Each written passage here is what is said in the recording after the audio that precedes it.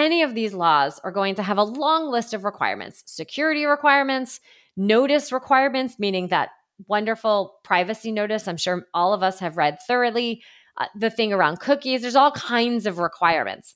But you can't, and you actually mentioned right to be forgotten, which is under GDPR and under almost every new modern data privacy law out there.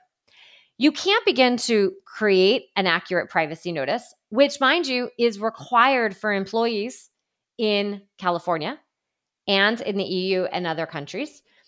You can't begin to do that for your customers. You can't begin to do any of the individual rights or even that question we just talked about. Can you or should you? If you don't know what data you have and where it is.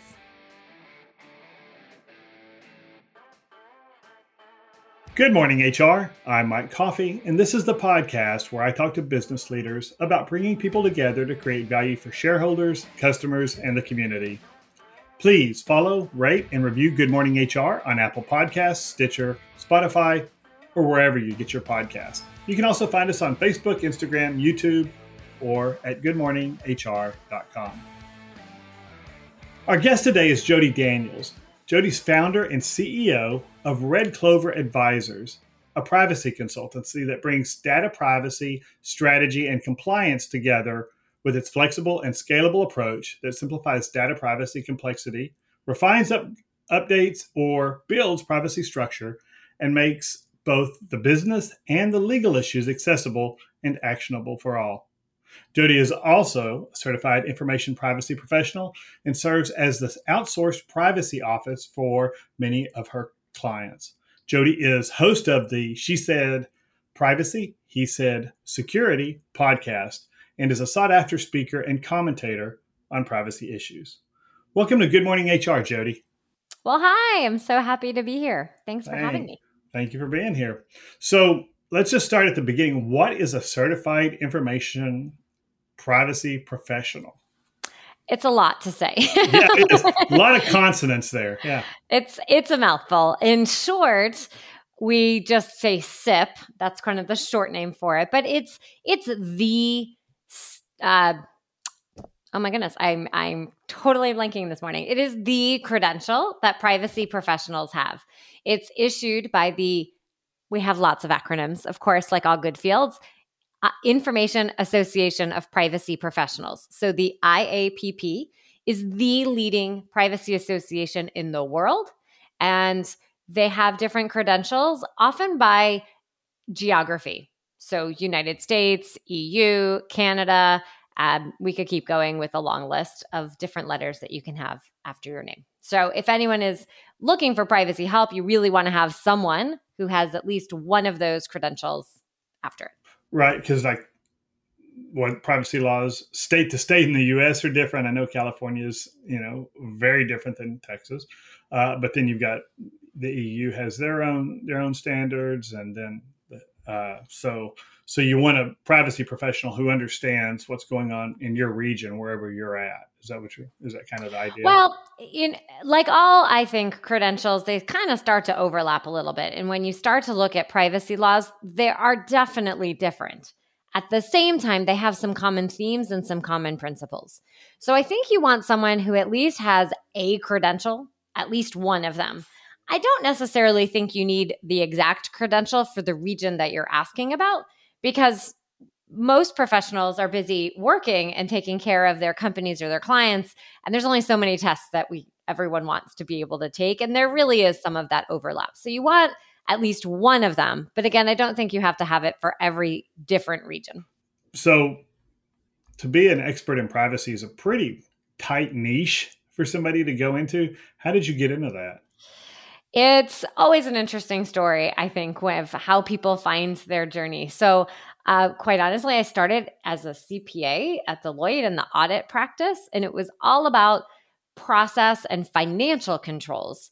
Fast forward, moved through a couple different finance and strategy roles at some large corporations, and then found myself at autotrader.com building a targeted ad network. So before Facebook ads stalked you online for the shoes that you bought or didn't buy, I did that for cars. If you came to the site and were browsing for whatever kind of car, we would serve you an ad once you left that site and you went to check out a long list of other sites. And the online advertising industry came together and said, we should prevent government legislation.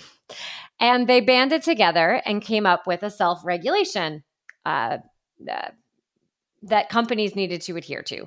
I was responsible for that at the company, and I thought this was pretty interesting. And we needed someone paying attention to privacy full-time. And I decided to move myself into that, kind of convince senior management I could do it. And that's how I got into privacy.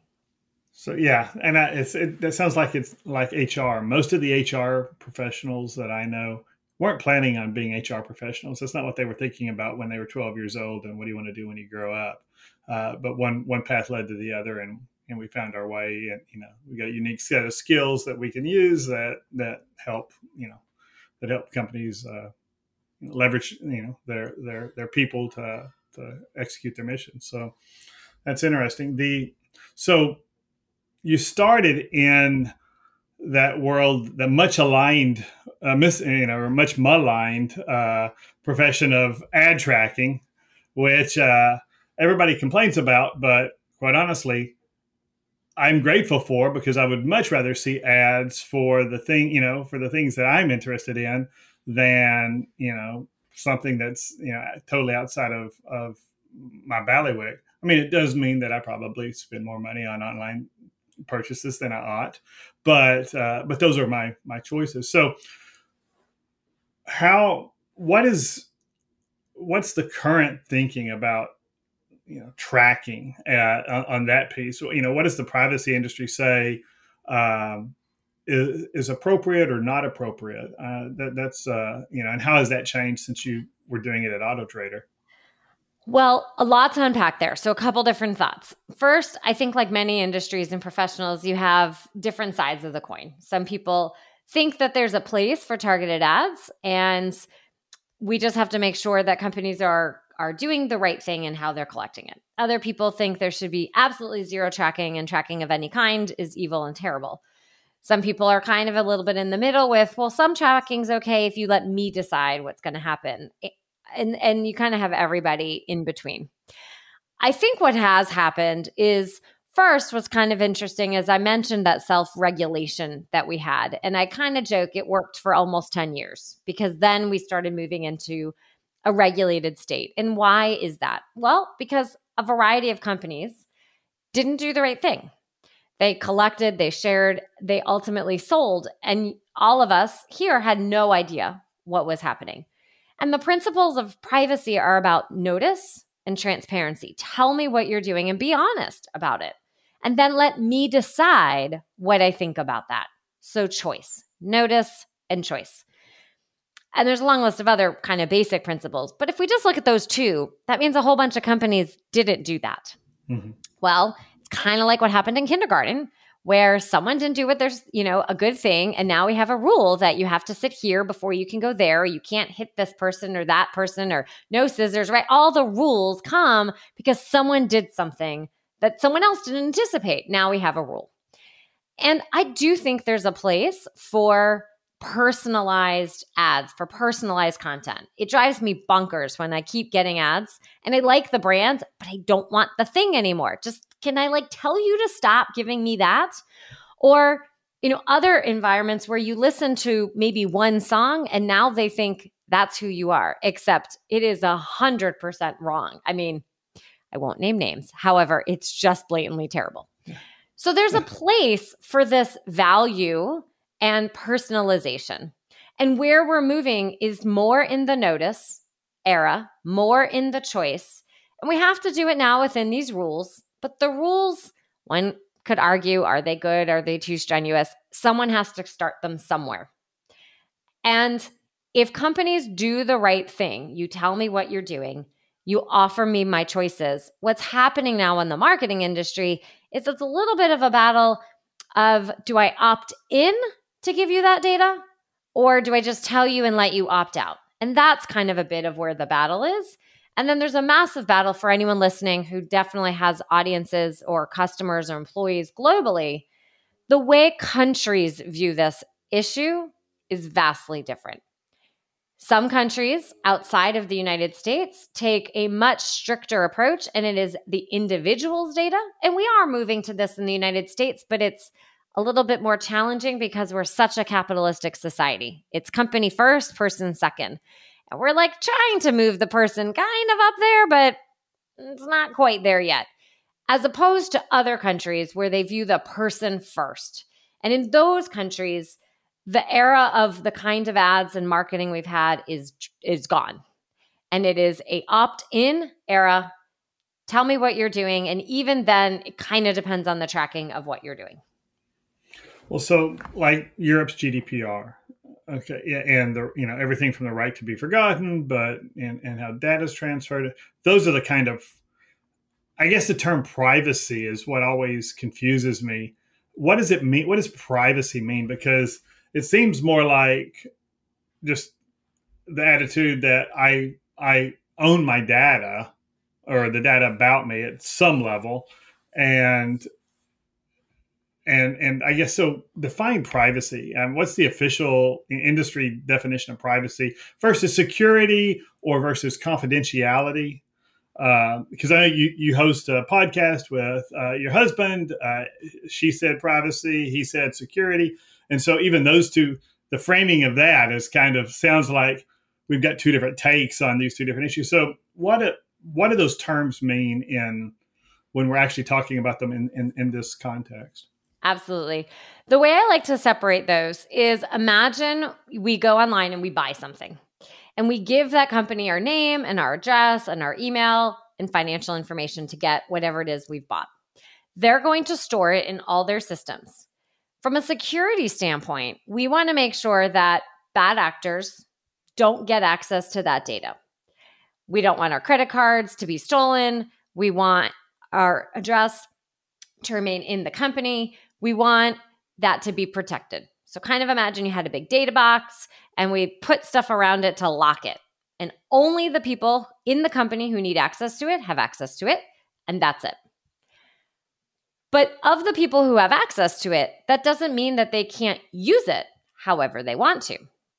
So if the marketing team has access to that information because thank you for buying good number one, I'm so glad you like it. I'd like to hear how you like it. Can you leave us a review? Can you buy more stuff? Those are all reasonable things that a company would want to do. It wants to keep the customer more than one time. So they might have access to that data.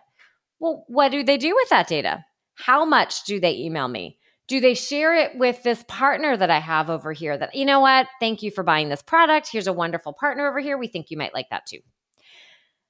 And if they want to go online and buy data to try and target you to buy more stuff, or maybe you didn't convince me the first time I came to your site, I wasn't sold, you want to lure me back. All of that is privacy. How you use the information, how you share the information is privacy. Security is a component of privacy. Part of it is I gave you the data. I expect you to do the right thing with it. And part of that is protect it. So security is a significant element of privacy.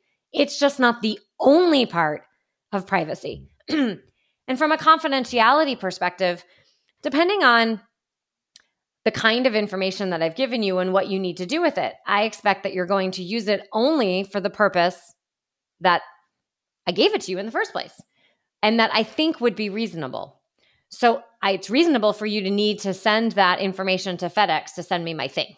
It's reasonable for you to put it in your marketing systems because I know you're going to sell me more stuff.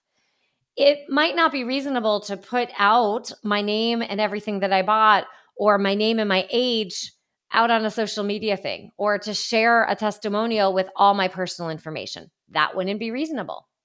And from a confidentiality perspective, you also want to think about any other information that you've gleaned about me. Think of a B2B context.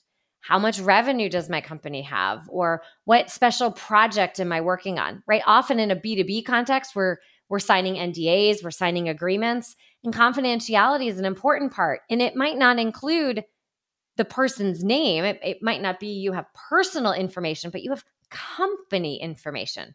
So we want to kind of take that same concept and apply it to people, because the idea from a people perspective is I'm trusting you that you're going to deliver on the product or service, and I trust that you're going to do what I think is the right thing with that data. So what's the harm? If I buy, I listen to several Audible audiobooks a month, and I buy other stuff from Amazon. And if Amazon, sells a list that says, and I don't know that they do, and I'm sure that they wouldn't withstand the scrutiny if they did. But it says, hey, this guy clearly is on a low carb diet, and eats a lot of keto stuff, and is really into yoga, and hates cats. What's the harm if that gets out into the marketplace? Well, I think there's a couple things. First is kind of going back to that concept of confidentiality. And you even mentioned it before, that it's my data, the individual's data. So if I didn't say that you can share, maybe I don't want people to know that I'm on a diet. That's my information. So who gives the company the right to decide how it can be used and shared? And that's the major argument that happens from a privacy perspective. You might think, well, it was just shoes. Okay, so it's shoes. Maybe that seems slightly benign. What happens when we start moving to health information or qualitative factors? For example, if I listen to a song from a certain ethnicity, does that automatically put me in that ethnic bucket? And now there's a profile that's been created about me, and that profile can be shared amongst hundreds of companies currently in that ecosystem. Decisions could be made against me.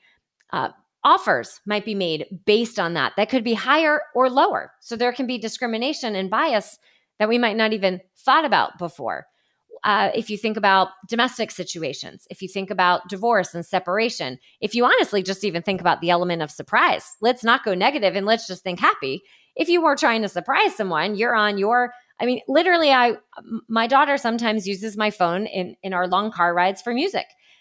And if she goes to the internet, I have to make sure that I'm thinking, gosh, if I searched on particular sites, that the thing isn't going to follow her for her upcoming birthday. How do I protect that she can just listen to music but isn't going to have my birthday present spoiled for her? So what might seem, benign and not a big deal because of some of the basic elements, but the basis is that it's your data. It's about you. And are you okay with how that's going to be shared? We have health information, children's information. Think about how we've been in a pandemic for years. If we just think about the different apps that parents have been using, schools have been using, after-school programs have been using, all those companies are collecting information on children, and who knows how that information will be collated. Parents tend to really want to protect their children. When you kind of start to look at it like that, I think then people begin to realize, you know what?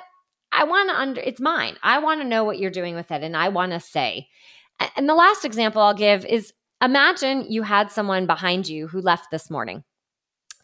You left for work, and you had someone behind you who followed you. Maybe you went for coffee, dropped your child off at daycare, stopped at the gym, forgot something at the grocery store, find your way to the office, know exactly where it is that you park, what floor you went on, what you're going to order for lunch, and we continue the story on the way home. If I was behind you with that notepad, marking every single thing that you had, you would turn around at me with crazy eyes and say, what are you doing, and who are you, and why are you stalking me? That's what we do online. That's what we do. So in the physical world, people would say, no, you can't do that. But in the digital world, because it's easy, we've collected it. And maybe I'll use it one day. And let's take a quick break. Good Morning HR is brought to you by Imperative, premium background checks with fast and friendly service. If you're a SHRM certified professional, this episode of Good Morning HR has been pre-approved for half a professional development credit. And if you're an HRCI certified professional, this episode is approved for half an hour of business recertification credit. To obtain the recertification information, visit goodmorninghr.com and click on Recert Credits. Then select episode 42 and enter the keyword privacy. That's PRIVACY. And if you're looking for even more recertification credit, check out the webinars page at imperativeinfo.com. I have 10 hours of recorded webinars, each approved for an hour of recertification credit by both HRCI and SHRM. 3 are even approved for HRCI business credit, and 1 qualifies for ethics credit. You can access all of these webinars for free at imperativeinfo.com. And now back to my conversation with Jody Daniels. I'm a licensed private investigator in addition to an HR consultant because the two things work together. And, data that we have access to that the general public doesn't generally, at least according to the terms and conditions of the data providers, is all governed by the Gramm-Leach-Bliley Act, the Driver's Privacy Protection Act, things like that, and state laws about how we use information, and there's permissible purposes and all of that. And we've long had a longstanding issue, even with our corporate clients, if they find need to locate somebody, a former employee who they've still got 401k money for, or they need to transfer, or or sometimes we work with their security departments, and the security departments have identified some threat and they need to know information. There are certain circumstances where, our answer is, yeah, I can find them. I mean, if somebody's not actively trying to be really off the radar, it's, I can generally find somebody. But our policy is they've got to have a permissible purpose under, the applicable laws. But then even then, we won't share their contact information without that person's authorization. And that's been I think we were one of the early adopters of that more than 20 years ago in the private investigation side of the business. But now it's kind of, common practice because we've had high profile things where stalkers went and hired a PI, and the PI willy-nilly gave them the information. And we've seen an actress murdered and other people attacked by deranged people. So some of that makes sense, I guess. If we could, and there are companies that are aggregating all this data, here locally. Buxton is based here in North Texas, and there's other companies that collect that information for marketing and all those purposes and can really zero in on a demographic. But if I'm an Amazon or I'm a large retailer, online retailer, I've got somebody like you in house telling me, right, this is and I guess that job, especially internally, is part legal and compliance expert and part ethicist, right? I mean, how much debate is there in an organization about, okay, we can legally do this and it's compliant, but should we? I mean, are those even conversations that happen, or are we just saying, yeah, let's do it if we can? Now, those are a great question, and it depends on the organization. It's very much tied to mission and values of an organization, and you're starting to see a lot more of that ethical conversation connected to privacy. In companies, privacy can sometimes sit in the legal team and sometimes sit in compliance and sometimes sit in marketing or a whole host of other places. There's not as perfect a home for where privacy fits. It's very dependent on the organization. Really large organizations sometimes have both. They might have a privacy attorney, or plural, in a legal group, and then they have operational people, which is actually what we do. We're helping companies on the operational side. So you might have operational people trying to do this. And to bring your question connected, you might have all of those people. You're trying to find the projects where there's that question of, can we use the data? And then, should we use the data? You have both of those that have to get connected. And those are things that should be coming through a regular privacy program. And if I have a new project, a new initiative, you're asking exactly those kinds of questions. What are those questions as far as, if I'm trying to, okay, I know I can legally use it. Let's go there. But I'm weighing the ethical issues. I mean, or whatever the generally accepted practices are around this. What questions should I be asking myself? I think the first question is, what do my customers or my employees think is expected with this data? What do they expect we're going to do with it? And my very formal definition of if you think there's going to be the scratch your head test, or what I say is you should have the scratch your head test. And if you think that they're going to say, I wasn't expecting that, then it wasn't a good experience. Have you ever received an email and wondered, how on earth did I get this email? Who are these people? I don't even know them, or I don't remember them. Mm-hmm. If you've ever received a catalog at your home and said, well, I don't want this catalog. I don't want it. It's wasteful. That's the same kind of thing. Customers have received something that they didn't expect. And I think if you're going to go through the effort of communicating, whether it's a new product, it's a marketing campaign, or even if it's benefits to employees, how they receive it should be connected to what their expectations are. So let's talk about employees then.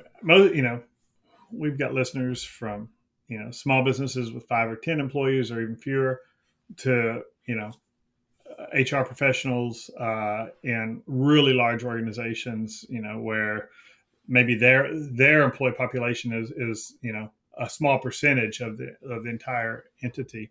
But let's talk about the small and medium businesses that may not have a fully fledged privacy officer, or at least a privacy, there are a lot of them. You have to name a privacy officer for a lot of your agreements and things, but they don't really know much beyond whatever their contractual obligations are. But what do you see for those small to medium businesses? What are the typical challenges they face on the privacy front? The beginning is two. One is what laws apply to me and what I need to do with them. One of the easy items is many people think it's where the company is located, and it is not. It is where your customers or employees are located. I always joke I could be in Tahiti sipping my strawberry drink and have some type of blog with global customers. Lucky me. I have to deal with them all. The second is going to be knowing where your data is, because any of these laws are going to have a long list of requirements, security requirements, notice requirements, meaning that wonderful privacy notice I'm sure all of us have read thoroughly, the thing around cookies. There's all kinds of requirements. But you can't, and you actually mentioned right to be forgotten, which is under GDPR and under almost every new modern data privacy law out there. You can't begin to create an accurate privacy notice, which, mind you, is required for employees in California and in the EU and other countries.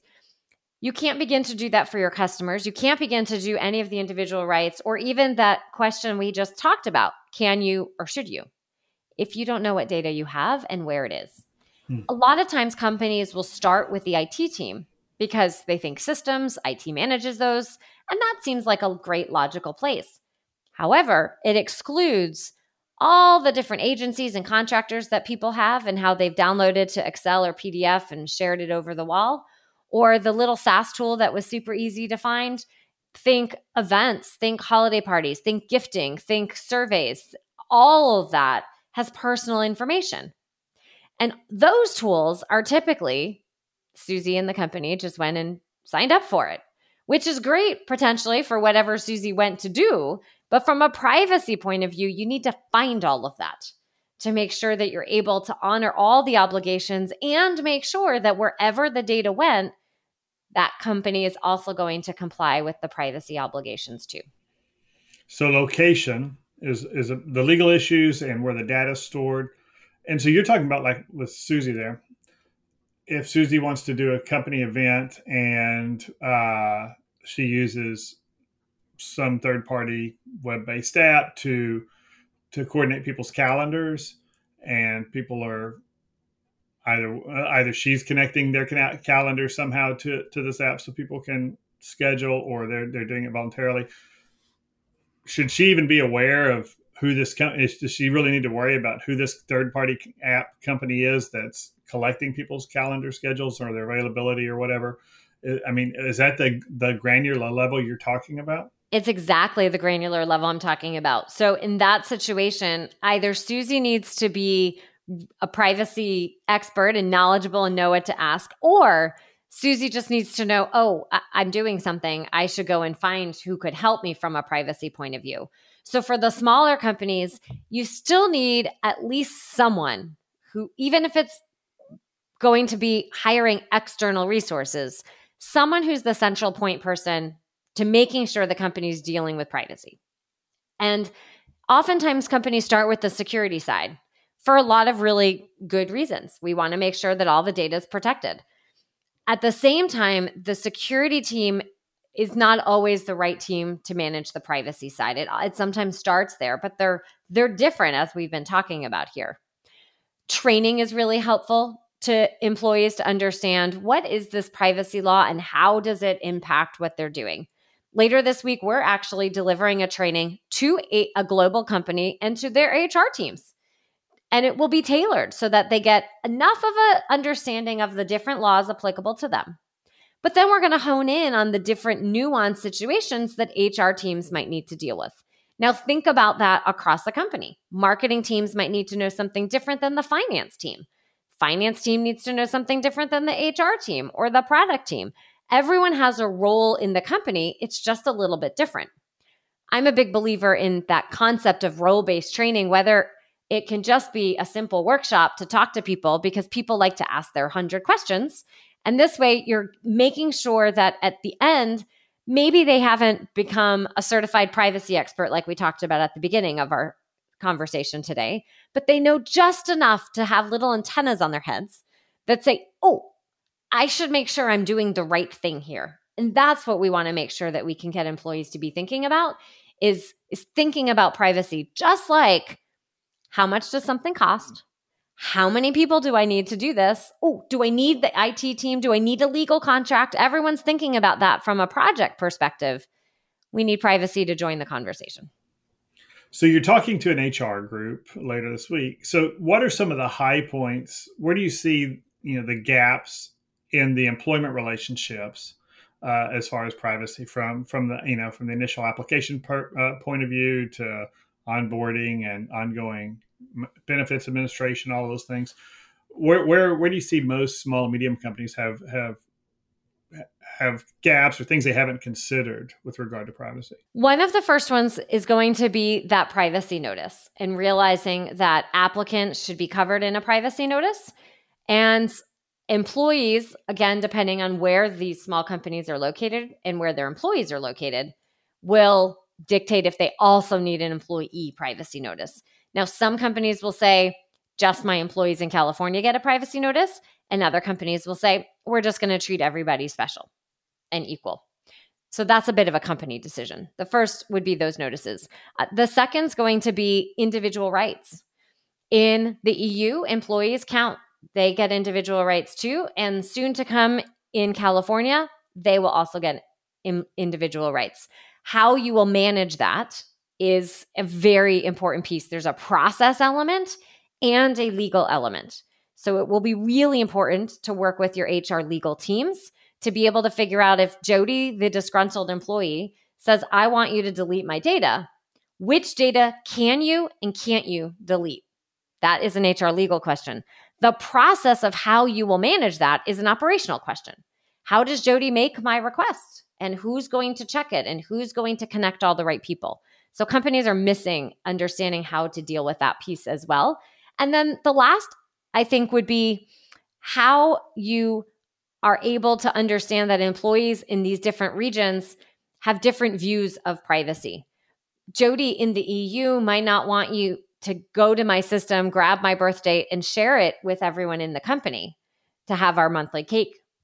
Maybe I don't like that. Now, there's ways of how to solve that. Maybe you ask me, would I like to participate in a birthday cake celebration? And for people who are cake happy here in the United States, they might think, what are you talking about? It's just free cake. But that is the perspective and the differences amongst the laws. So it's really important to think of who first. We think of the employee first. We don't think about us and what we're trying to do first. We think about the employee first. What is okay to them? And let's just ask them and give them some of those choices. So March of 2020, we all went remote, and a lot of us aren't going back.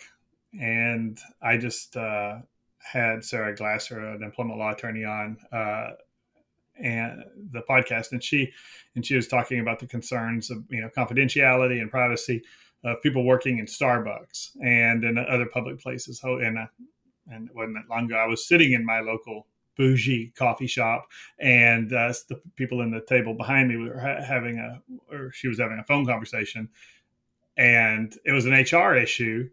And my HR antenna went up, and I almost interjected and said, well, this is not how you want to handle the situation from an HR point of view.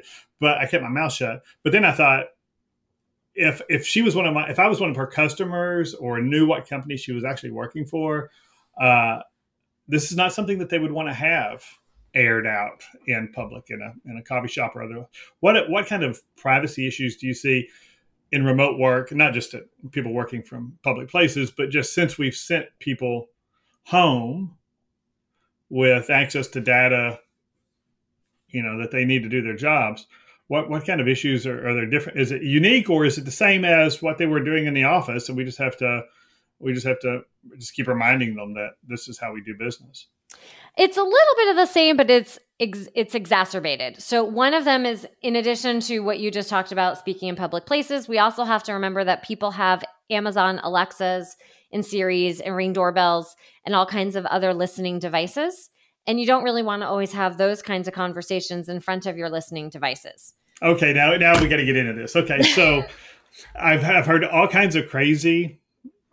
I've got some very tinfoil hat friends who believe that Jeff Bezos is sitting on the other end listening to every single Amazon, whatever, Echo, whatever it is, conversation out there. The raw amount of computing power that would be necessary for all of those conversations to get uploaded would be phenomenal. So how much risk is there really and I'm not going to say the magic words, hey, what's her name? Because my phone, my watch, and everything will explode at the same time and ask me what I want.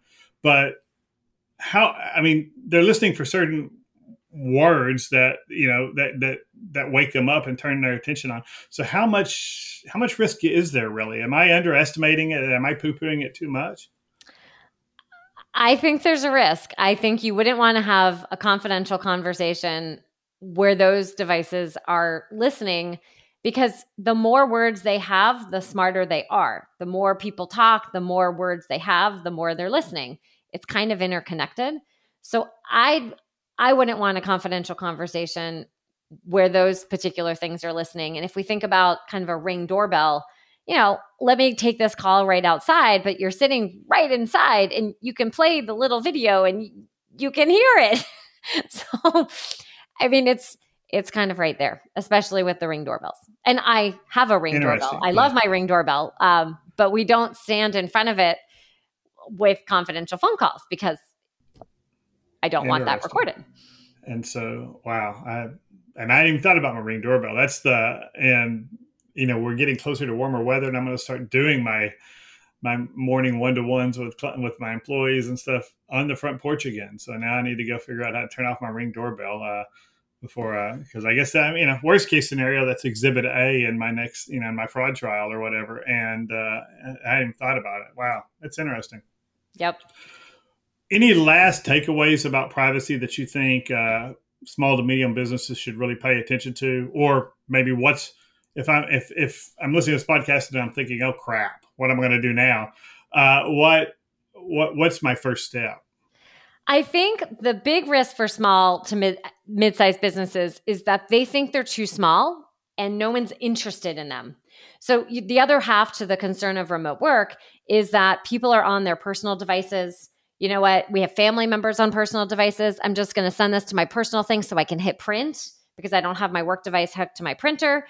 Now you have personal information on personal laptops. Or if you log in on a website on the personal laptop, now you have the same personal information on a laptop. All of those are real concerns and exacerbated because people aren't as in the office as possible. But bad people and hackers, and they love small businesses because it's easy. They know that they don't have the right security measures in place. So from a security point of view, get your ducks in a row because small is target. From a privacy point of view, the most important piece is also to kind of realize small is important too, because the regular customer doesn't differentiate between small. Oh, you're small. That's okay. No problem. You can do whatever you'd like. No, we don't walk around that way. We think you're going to act just like the bigger companies because that's our expectation. And so the same is true from a privacy point of view. Start with your data, know where your data is. That's the first place to understand. Then you can also begin to figure out what kind of start from the outside. What do you tell people? What kind of privacy notice do you have?